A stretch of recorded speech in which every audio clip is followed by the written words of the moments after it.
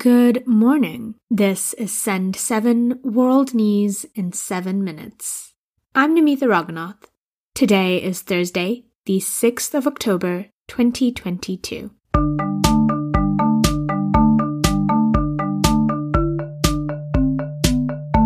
Starting in Europe today. In Russia, yesterday, President Vladimir Putin signed an order exempting several categories of students from mobilization. This means students in certain categories will not have to join the Russian forces in its war against Ukraine. Speaking at a virtual meeting with teachers, Putin said the exemption applied to first-time students who were studying in full-time and part-time education in certain institutions, as well as certain types of postgraduate students, such as those studying sciences. Hundreds of thousands of Russians have left the country since Putin announced the start of partial mobilization 2 weeks ago. In France, Oscar-winning actors and stars of screen and music have filmed themselves chopping off locks of their hair. The video was posted yesterday in support of protesters in Iran. The video had the hashtag #HairForFreedom. It comes as Iran is facing anti-government protests. These began after the death of 22-year-old Mahsa Amini, who was arrested for allegedly violating Iran's strict dress code. Iranian women have taken off their headscarves and cut their hair to protest against Amini's death. In the UK, Prime Minister Liz Truss has promised to get the country through stormy days. The speech was made during a time of financial and political unrest following the Tory government's mini-budget. In these tough times, we need to step up. I'm determined to get Britain moving, to get us through the tempest, and to put us on a stronger footing as a nation. As the last few weeks have shown, it will be difficult. Whenever there's change, there is disruption. And not everybody will be in favour of change, but everyone will benefit from the result. It's right that interest rates are independently set by the Bank of England, and that politicians do not decide on this. The Chancellor and the Governor will keep closely coordinating our monetary and fiscal policy.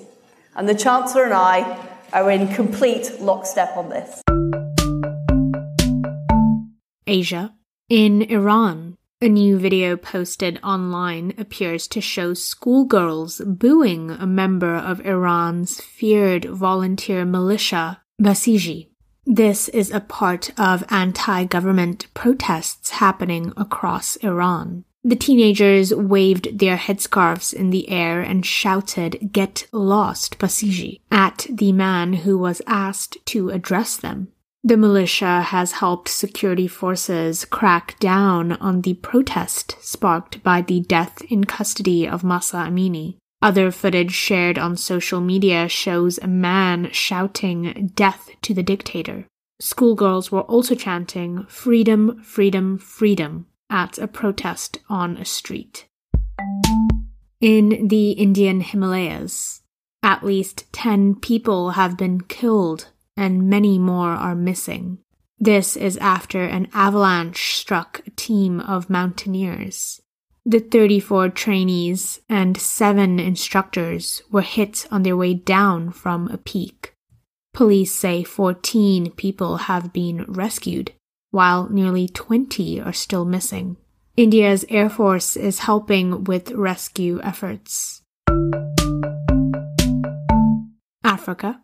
In the Gambia, the World Health Organization has issued a medical product alert warning that several cough medicines targeted at children and sold in the Gambia contain dangerous substances. It is warning the products may be linked to the death of 66 children. The World Health Organization says the 4 products are manufactured by an Indian company, Maiden Pharmaceuticals. and could cause effects including vomiting, headaches, and kidney injuries. Maiden Pharmaceuticals has not yet commented on the World Health Organization warning. In Morocco, the government has issued 10 permits for farmers to legally grow cannabis for industry and export for the first time. Farmers with these permits will be allowed to produce and sell cannabis for medical, pharmaceutical, and industrial use. This law was passed by Parliament last year. Morocco has long been one of the world's largest producers of illegal cannabis. The Americas. In the United States, an investigation carried out by Chess.com, the game's top online platform, has found that American Grandmaster Hans Niemann has cheated more than 100 times, according to the Wall Street Journal. This was after 5-time world chess champion Magnus Carlsen published a statement last month accusing him of cheating. Niemann has acknowledged cheating online twice when he was 12 and 16, but says he has never cheated in a face-to-face. He has said he is even willing to play naked to prove a point. However, an investigation has now found that Niemann had likely received illegal assistance in more than 100 online games, including prize money contests. In Chile, a search is continuing for a professor who vanished from a research trip to the Chilean desert more than 2 weeks ago. University of Warwick academic professor Tom Marsh was last spoken to on the 16th of September during a visit to the La Silla Observatory. The 60-year-old's colleagues remain worried and anxious, said the university. Warwickshire Police previously said it was working with the Chilean authorities. And finally, in France, the World Blind Wine Tasting Championships are due to take place later this week. The championships are known as the Wine Tasting Olympics. Blind tasting is when the contestants are not told which wines they are trying. 33 countries are expected to be represented. And that's your world news in 7 minutes. If you listen on Apple Podcasts, please leave a review. And if you listen on Spotify, then please leave a star rating. You can also send us a message at send7.org. I'm Namita Raghunath. Tomorrow you will be with Stephen DeVincenzi. Have a lovely day.